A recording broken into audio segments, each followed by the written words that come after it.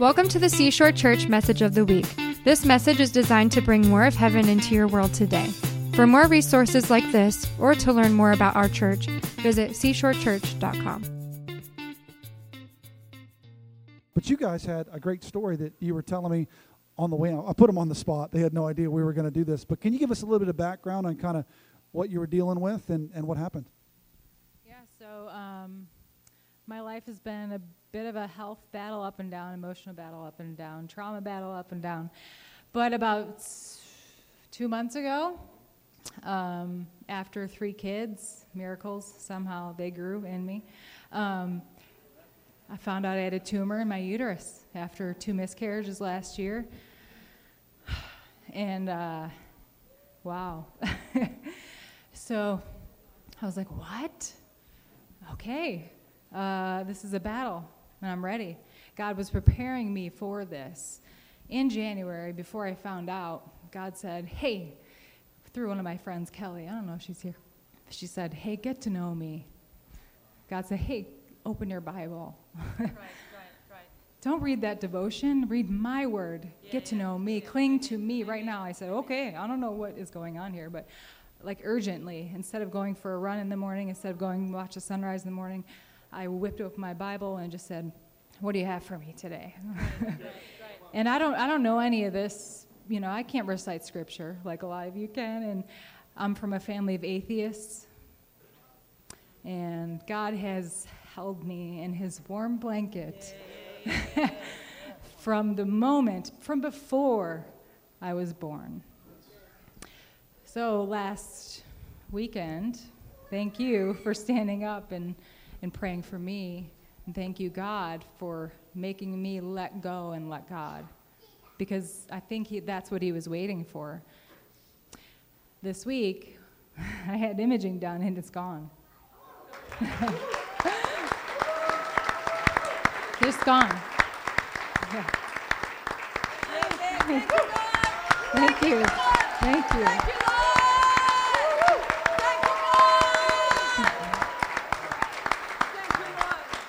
Not only that, when I was, thank you, God. I've had cysts covering my ovaries since I was 16 years old. And they're in there, and they're like, wait a minute. Completely clear. Gone. And last Sunday, what happened here was my emotional pain, my early childhood trauma, my childhood abandonment, my first 8 weeks in an incubator, the loss of my love of my earthly father, gone. That's what I was praising all week. And then he gave me no more tumor, and then he gave me no more cysts. What? Like that pain I felt every day, like searching for love, it's already there. Yeah. Whoa. Amen. And I wore my Sunday best for this today. Thank you, Jesus. Thank you. Thank you so much. That's awesome. She came in with it Sunday morning, got prayed for, and it's gone, all of it. I love that it's not just the physical stuff that God can heal. It's when Jesus, it says when he moved through ministering, he healed everybody of everything. Amen. That means when Jesus touched somebody and they got healed of leprosy, they got healed of everything else too. So everybody of everything. I never want to stop short of that stuff. And you probably weren't even asking for that. That was just like, if you can just do this one thing, and he's like, one thing. Can we pray for you? Honey, can you pray?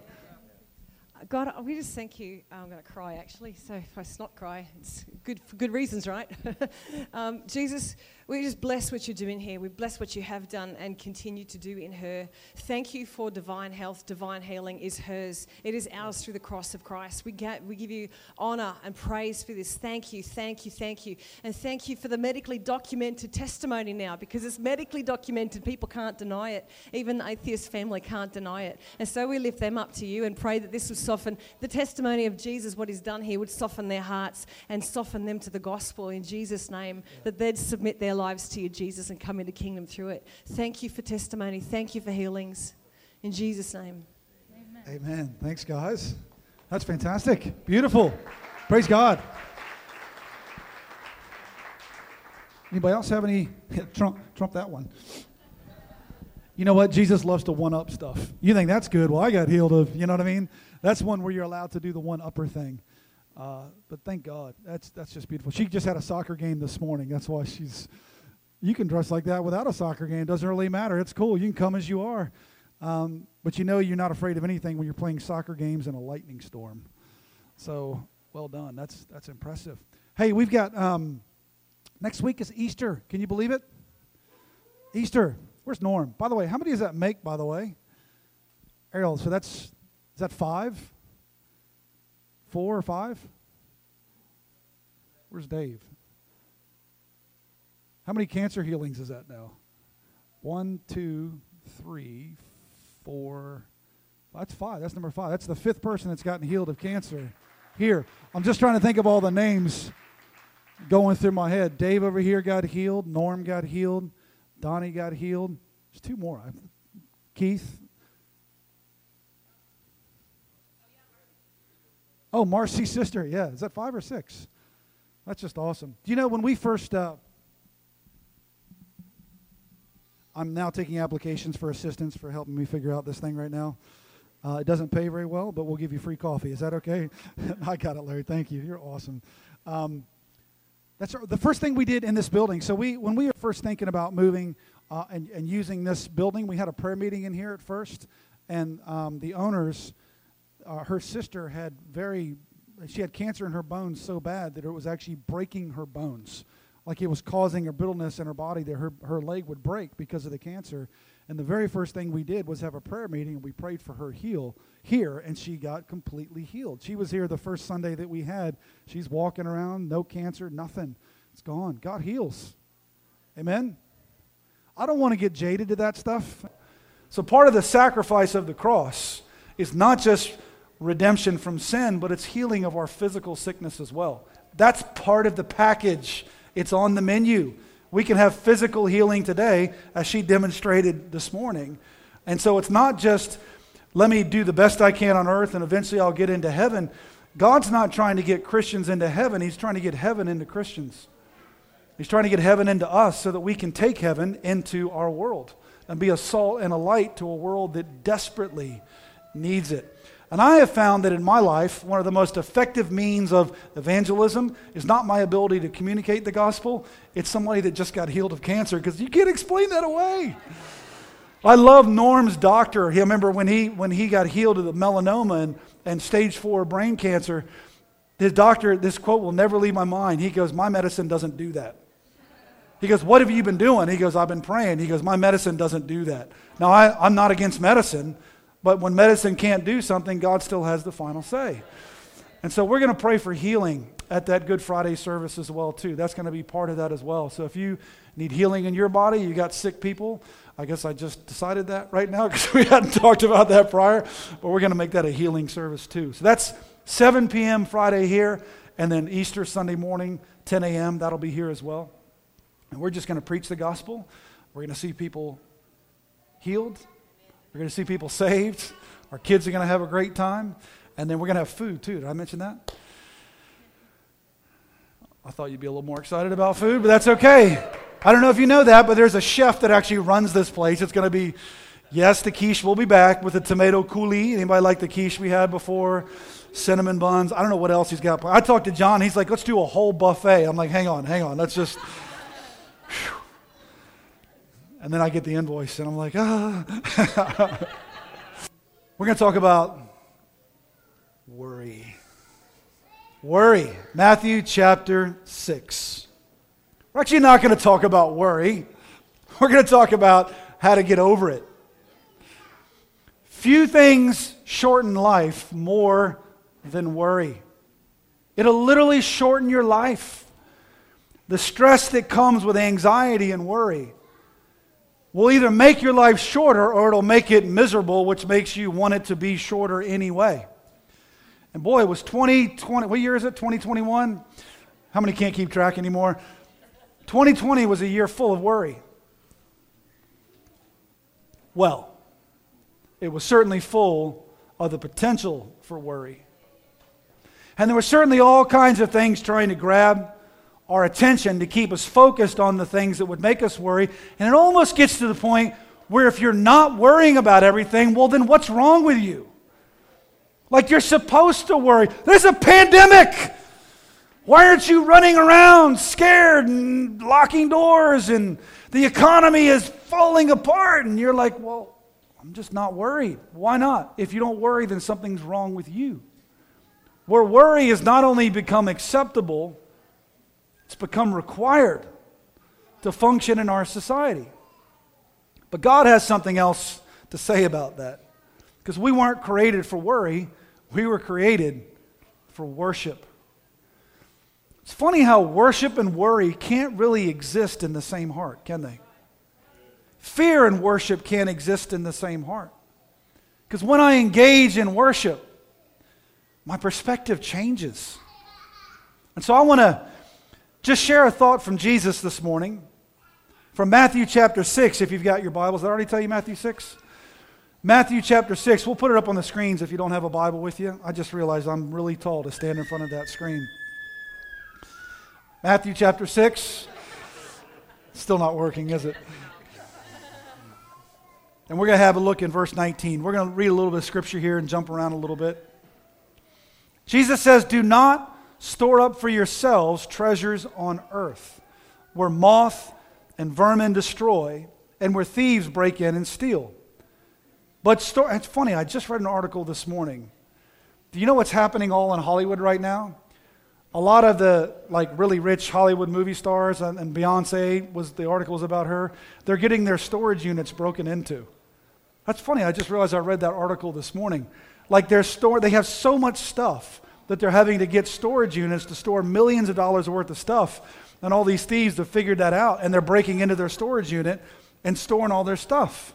And I'm reading here, but store up for yourselves treasures in heaven. Do not store up for yourselves treasures on earth. You break into my storage unit, you're going to get some moldy old sound equipment and that we still haven't figured out what to do with. And don't store up for yourselves treasures on earth. But verse 20, but store up for yourselves treasures in heaven, where moth and vermin do not destroy, and where thieves do not break in and steal. For where your treasure is, there your heart will be also. Now we're going to jump down to verse 25. Therefore I tell you, do not worry about your life. This is all part of the same conversation Jesus is having. Don't store up for yourselves treasures on earth, store treasures in heaven. Then he says, do not worry about your life. These things are connected. What you will eat or drink, or about your body, what you will wear. Is not life more than food, and the body more than clothes? Look at the birds of the air. They don't sow or reap or store away in barns, and yet your heavenly Father feeds them. Are you not much more valuable than they? Can any of you, by worrying, add a single hour to your life? Another translation says, can add a single cubit to your height. I don't think I need to add a cubit. I don't even know how big a cubit is, but I don't need to add any more height to my life. And why do you worry about clothes? See how the flowers of the field grow. They do not labor or spin. Yet I tell you that not even Solomon in all of his splendor was dressed like one of these. If that's how God clothes the grass of the field, which is here today and tomorrow is thrown into the fire, will he not much more clothe you, you of little faith? So don't worry, saying, what shall we eat, or what shall we drink, or what shall we wear? For the pagans run after all these things, and your heavenly Father knows that you need them. But, how many of you are glad there's a but? So all of that, and he says, but seek first his kingdom and his righteousness, and all these things will be given to you as well. What are the things? Food, clothes, water. Those are the things. Not the G6 to replace the G5. Therefore, do not worry about tomorrow, for tomorrow will worry about itself. Each day has enough trouble of its own. Do not worry about your life. What causes worry? What creates the anxiety that we often get attacked with or consumed with. I think one of the things that creates worry is simply wrong perspective. We view things from the wrong viewpoint. Do you remember the moment after Jesus was baptized and he was led into the desert to be tempted by the devil for 40 days and 40 nights? He fasted, didn't have anything to eat or drink. What was the devil doing? The devil was trying to change Jesus' perspective. Let me get you away from your friends. Let me get you away, seemingly, from the presence of the Father. And let me take you for a walk and get you to see things from my perspective. See, I'm going to show you all the kingdoms of the earth. And you can have them if you just bow down to me. You know what the devil was saying? You need all of these things. He's trying to get Jesus to see it from his perspective. You really haven't accomplished anything until you have all of these kingdoms. And you need me to get them. That's the enemy's perspective. You need this, and you need me to help you get this. And he changes his perspective. But Jesus, understanding who he was, did not take on the perspective of the one who was painting the picture for him. And instead of responding with, never thought I needed that before, but maybe I did. A friend of mine posted a picture of a brand new truck that he just bought for the zombie apocalypse, I think he said. And I looked at it and went, man, that's my dream truck. I need one of those. I was happy with my minivan until I saw that truck. Now my perspective has changed. I didn't think I needed it, but apparently I do need that truck. It's funny how when we see things that we hadn't considered before, if our heart is not in the right place and if we don't know who we are, we suddenly feel like we need the thing that somebody else has. We were fine until we saw their thing, but now we're like, oh, I think I might need that. Wrong perspective leads to wrong priorities. You see, when my perspective is something that what I have is not enough, and what God has provided me is not enough, then my priority becomes on attaining the thing that I didn't think I needed before, but now because my perspective has changed, my priorities become around getting that thing. And so rather than seeking the kingdom first, I've pursued the kingdom of things. It's a real trap to fall into. I don't think anybody wakes up and just goes, that's it, not following God anymore, I'm going to be a millionaire and I don't need God to do it. I think it becomes the gradual looking at what your neighbor's got. Looking at the career that somebody else has and thinking, well, I was happy with where I was, but maybe I do need some things. And if I need that, I need to put something in my life that will help me get that.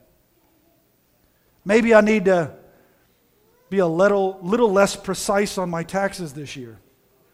Then I'll have a little bit extra cash left over and I can achieve that thing. Maybe I don't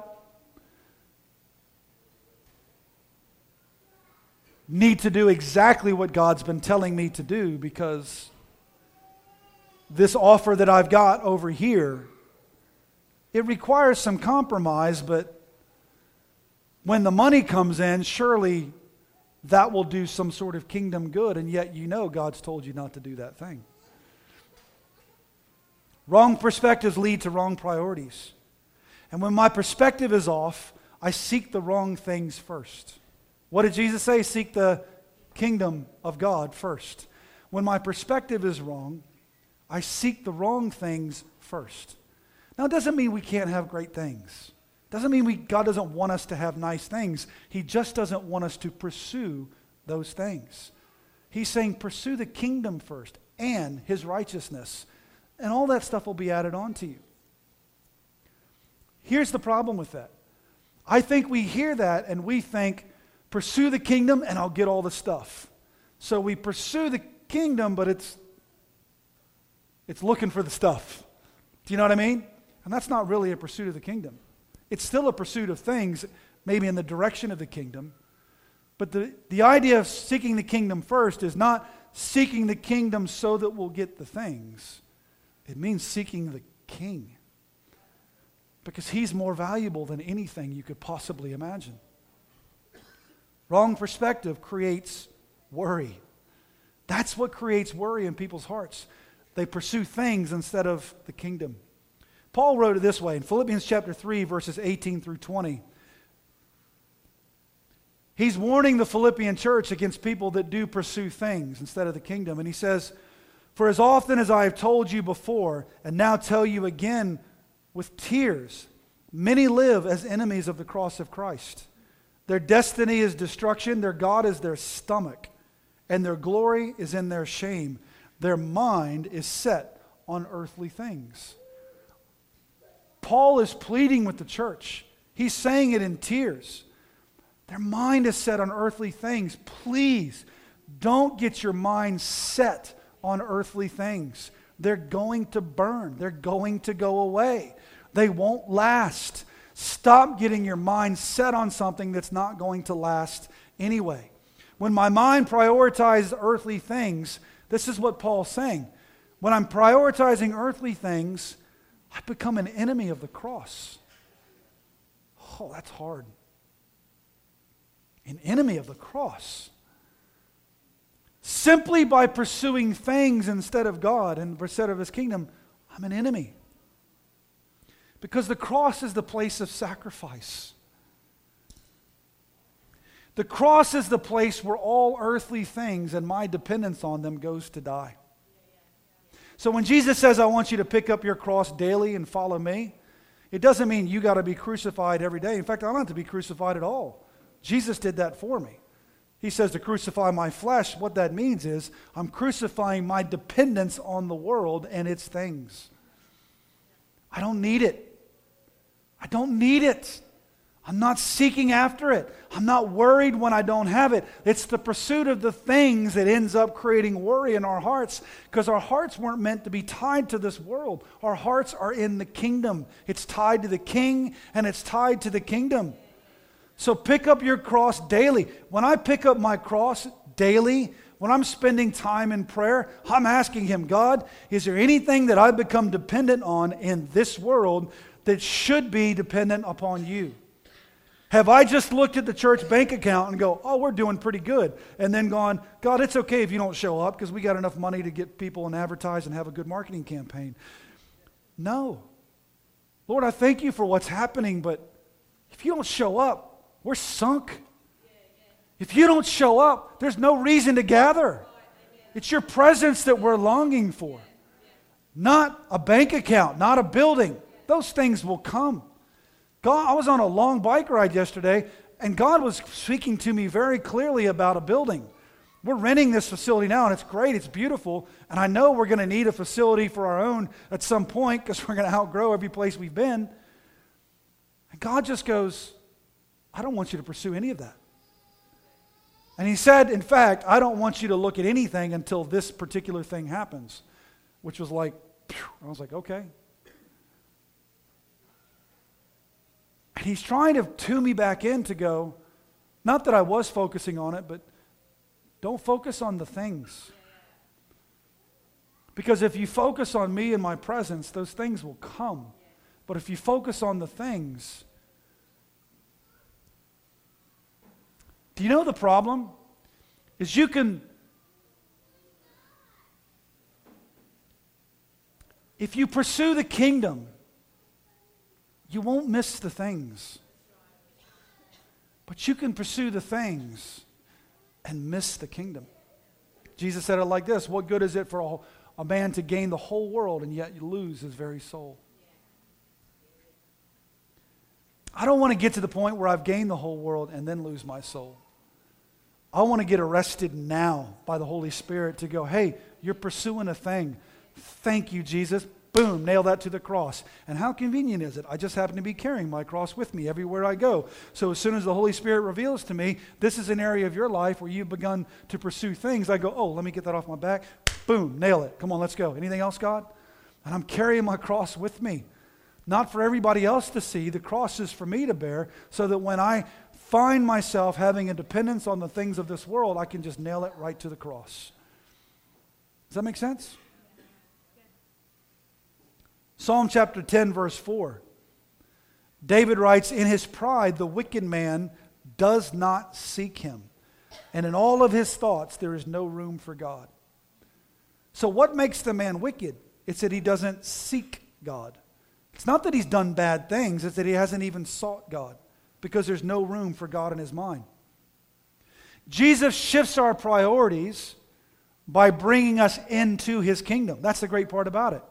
Our priority shifts when he brings us in. That verse that I read in Philippians, the last part of that, I probably skipped around, sorry, I think you guys are doing words, the Philippians verse. Paul says, but our citizenship is in heaven. Did you see that? Our citizenship is in heaven, and we eagerly await a Savior from there, the Lord Jesus Christ. Think about this. Our citizenship, so we live on the earth, right? But our citizenship is in heaven. Philippi, the city where he was living in, understood very well the benefits of citizenship. Unlike a lot of the other towns that were these, or the cities where these churches existed, Philippi was actually a Roman colony. But most of the Philippians who lived in Philippi had never actually been to Rome before. Yet because this was a Roman colony, they were made Roman citizens. And having citizenship had its privileges. It means that they weren't subject to the same things that non-citizens were subject to. Remember when Paul said, I'm a Roman citizen, and they all freaked out because they were torturing him? They're like, we're not supposed to do that to citizens. So they understood what citizenship was like. And he's saying that we are citizens of heaven. That means that we here as the church, and I don't just mean the physical gathering that we have together, but all the believers together, we are a colony of heaven. Philippi was a colony of Rome. They got it. We are Rome here. We're not like a cheaper version of it. We've never even been to Rome, but we are Rome here. So we are citizens. This is Rome. We are heaven. We're a colony of heaven. We're not just a bunch of people that think the same things and post the same things, but we're a colony of heaven. We are citizens of heaven. So when we gather together, this is heaven. Do you get that? It's not just where you go when you die. We can have heaven here now. Jesus prayed, my kingdom come, my will be done on earth as it is in heaven. Jesus would not have prayed that if we couldn't have heaven now. The good news is it gets even better when Jesus comes back, because there's going to be a new heaven, right? But we can have heaven now. We are that colony of heaven. We're citizens of heaven, so heaven's perspective gives me heaven's priorities. Because I'm a citizen of heaven, I have heaven's perspective. I don't look at the world as a citizen of the world and think, well, if my neighbor has a sweet black truck, I need a sweet black truck. I'm looking at that going, I'm a citizen of heaven. I'm happy that they have a black truck. One day, maybe, in Jesus' name. But I'm not looking at that thing. I need that. I can't fulfill the call of God on my life without a black F-150, 4-door, king cab, 35-inch wheels, 3-inch lift, not a body lift. It's got to be a suspension lift. If I don't have that, I'm looking at it from the perspective of heaven. Of God, everything that I have belongs to you. It's all going to get burned up anyway. All I need is you. You provide me the greatest gift you've ever given me, and a wife. You've provided me 3 beautiful kids, but even them, God, they belong to you before they belong to me. I want your perspective on this world. Because the things of this world are burning. There's things that churches have been built on that's burning. There's lies the church has been told that they need to have. And they don't. They need the King and the kingdom and His presence. And all the rest is great fluff, but it's going to burn away. And you can have all of the accoutrements of church and miss the presence of God and miss the King and miss the kingdom. And what's the point? I thank God that we have some stuff, but our focus will never be on stuff. Our focus will never be on coffee and chairs. It's good. I like it. I want it to be good. It's just not going to be a focus.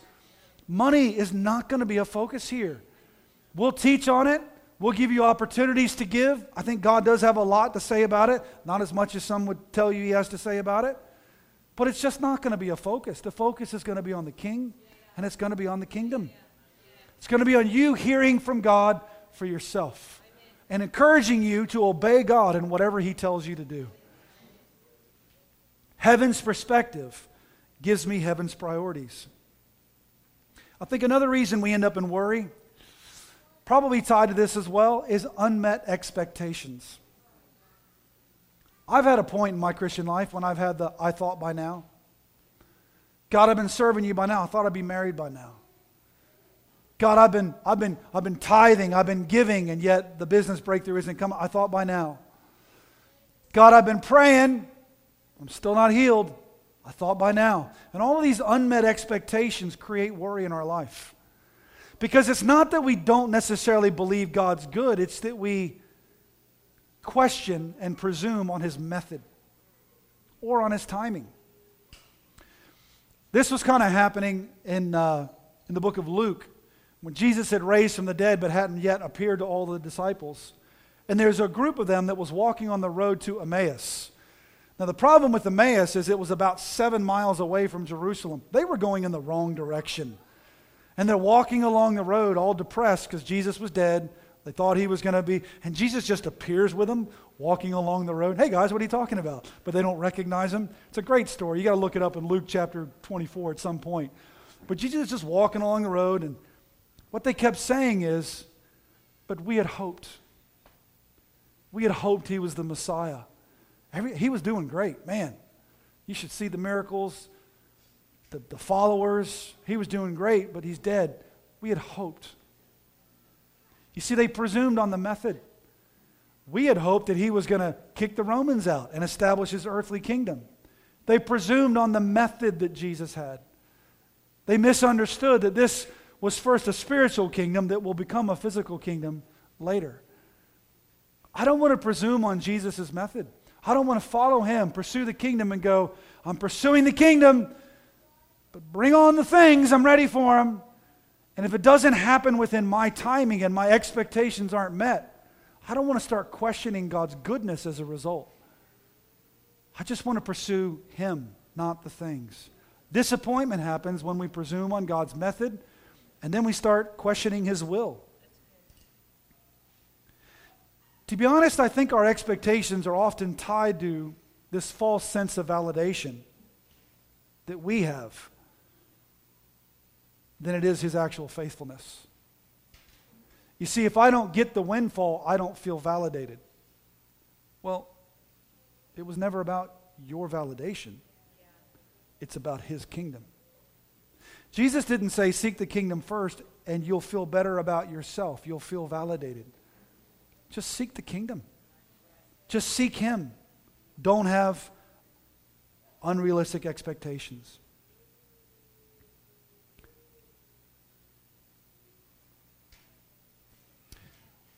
Jesus wants us to seek the kingdom. What does it mean to seek the kingdom? Probably the simplest way to explain that is there is no kingdom without a king.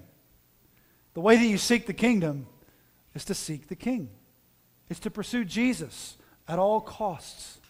Get our mind off of the earthly things and onto the king. I promise you, when you get your mind off of the things and onto the king, worry goes with it. I love your testimony.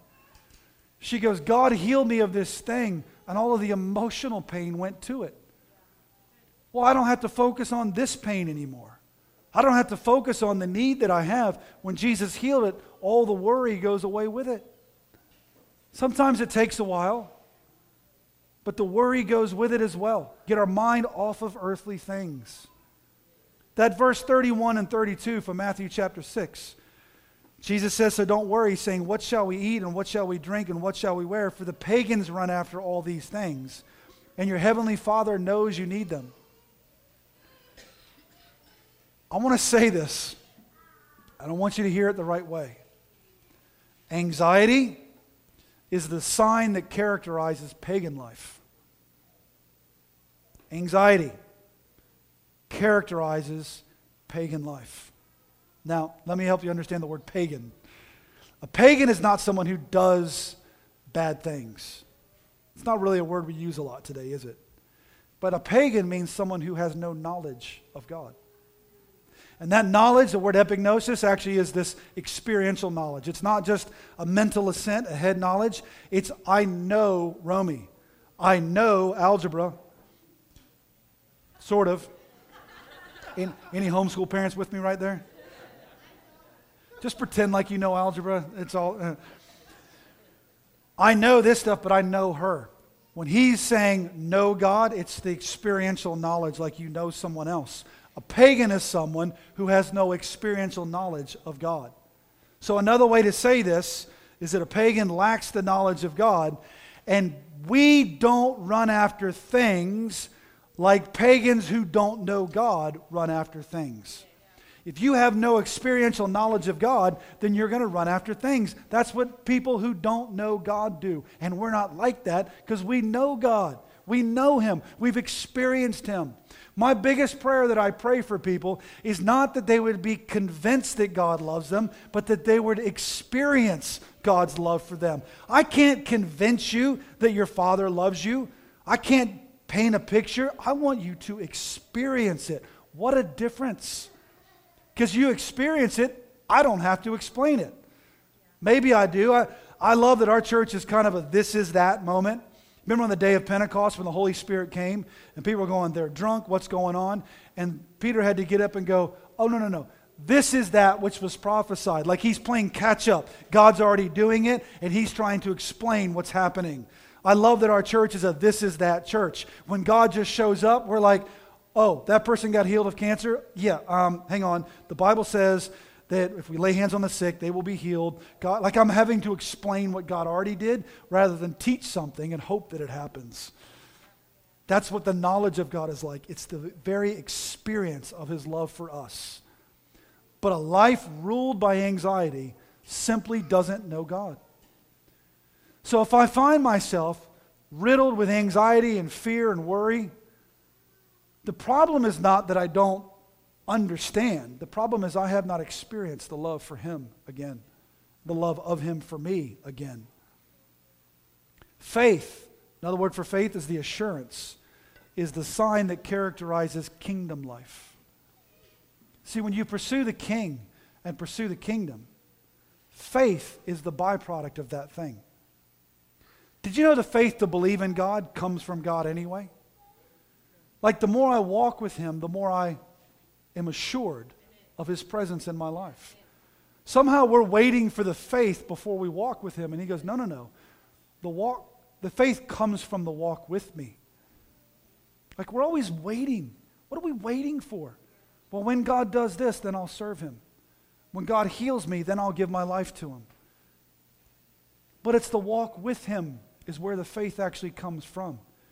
Just the decision to go on a walk with Him is the first step. That's an act of faith in itself. But there's an abiding faith that comes as we continue this walk with Him. If you walk with the King, you're going to see things differently.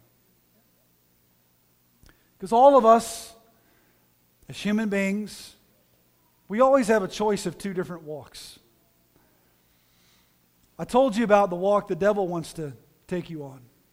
He took Jesus on that same walk in the desert to try to get him to get his perspective on things. It's kind of like this. I'm going to borrow you for a second, Akeem.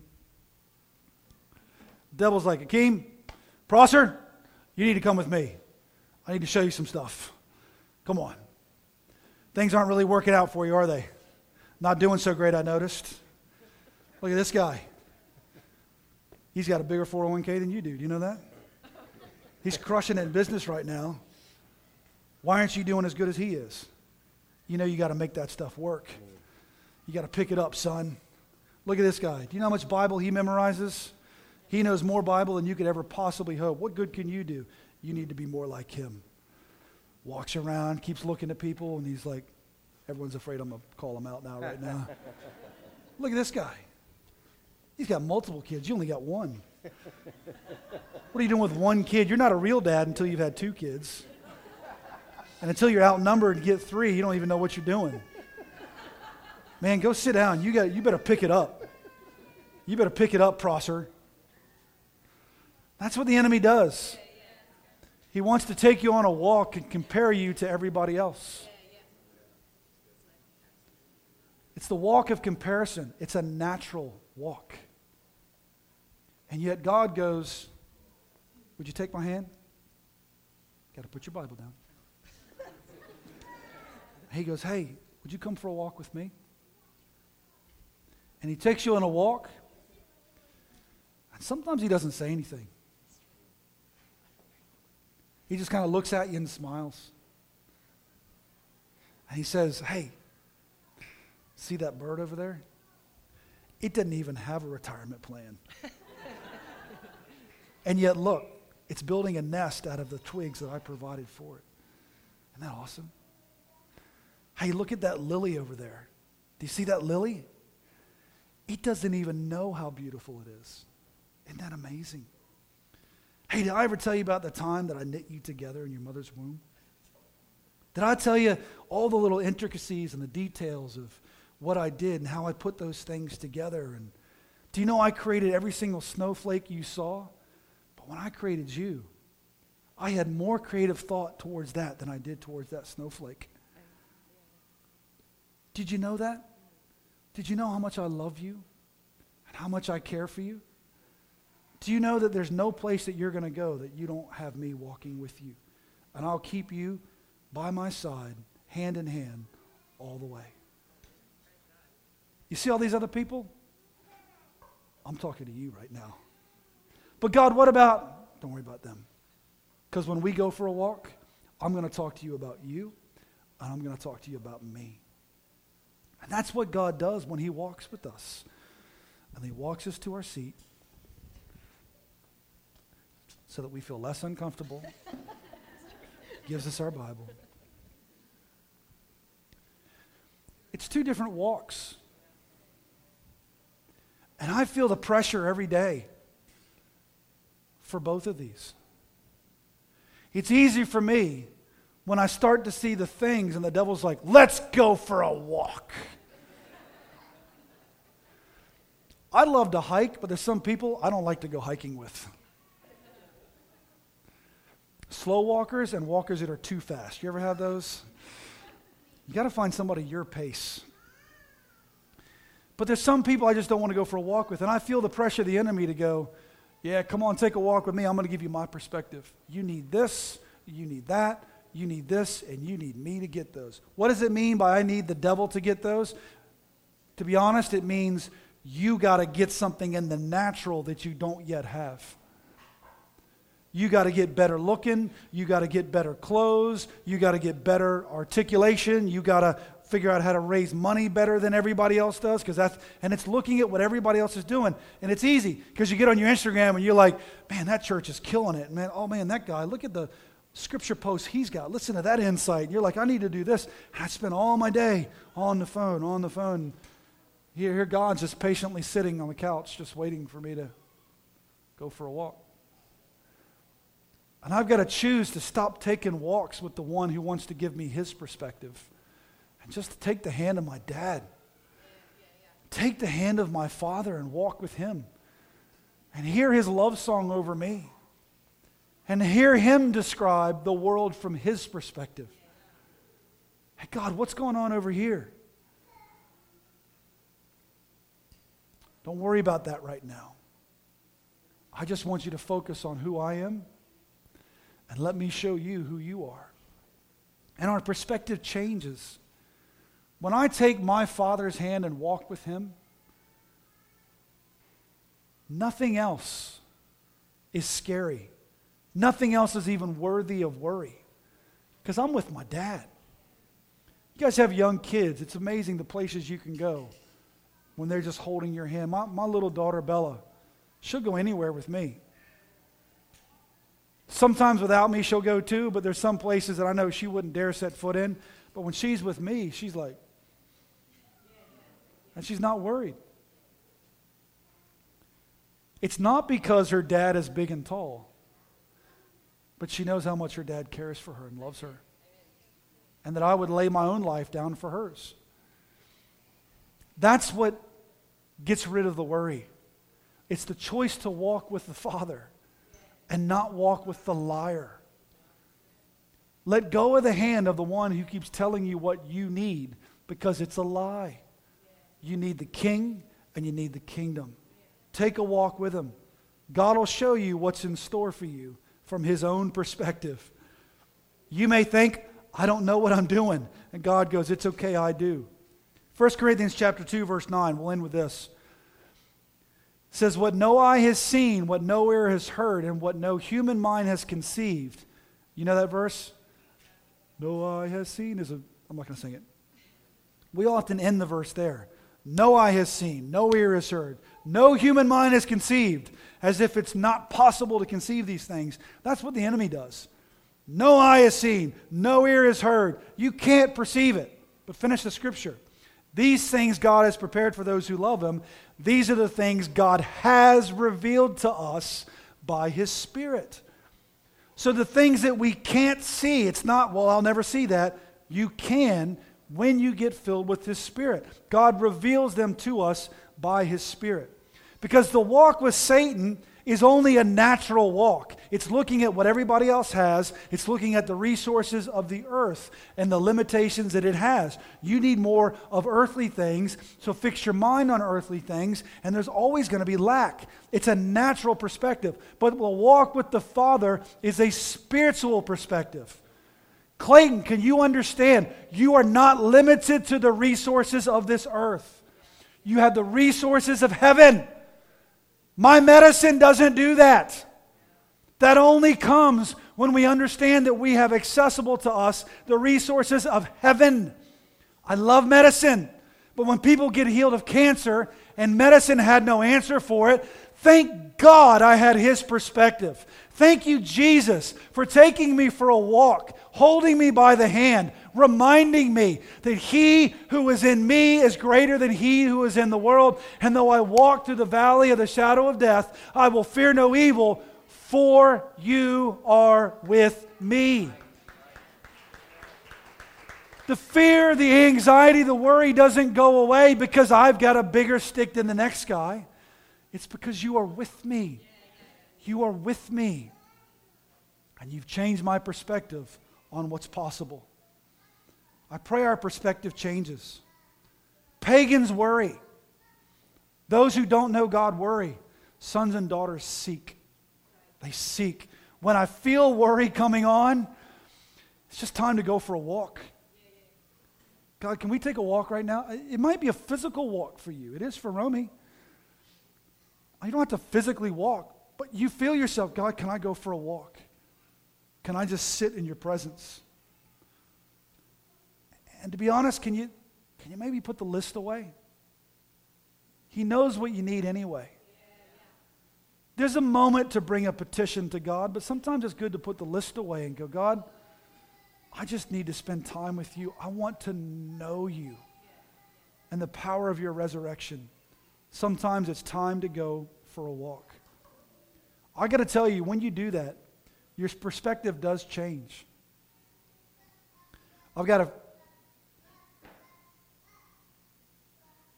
There's two.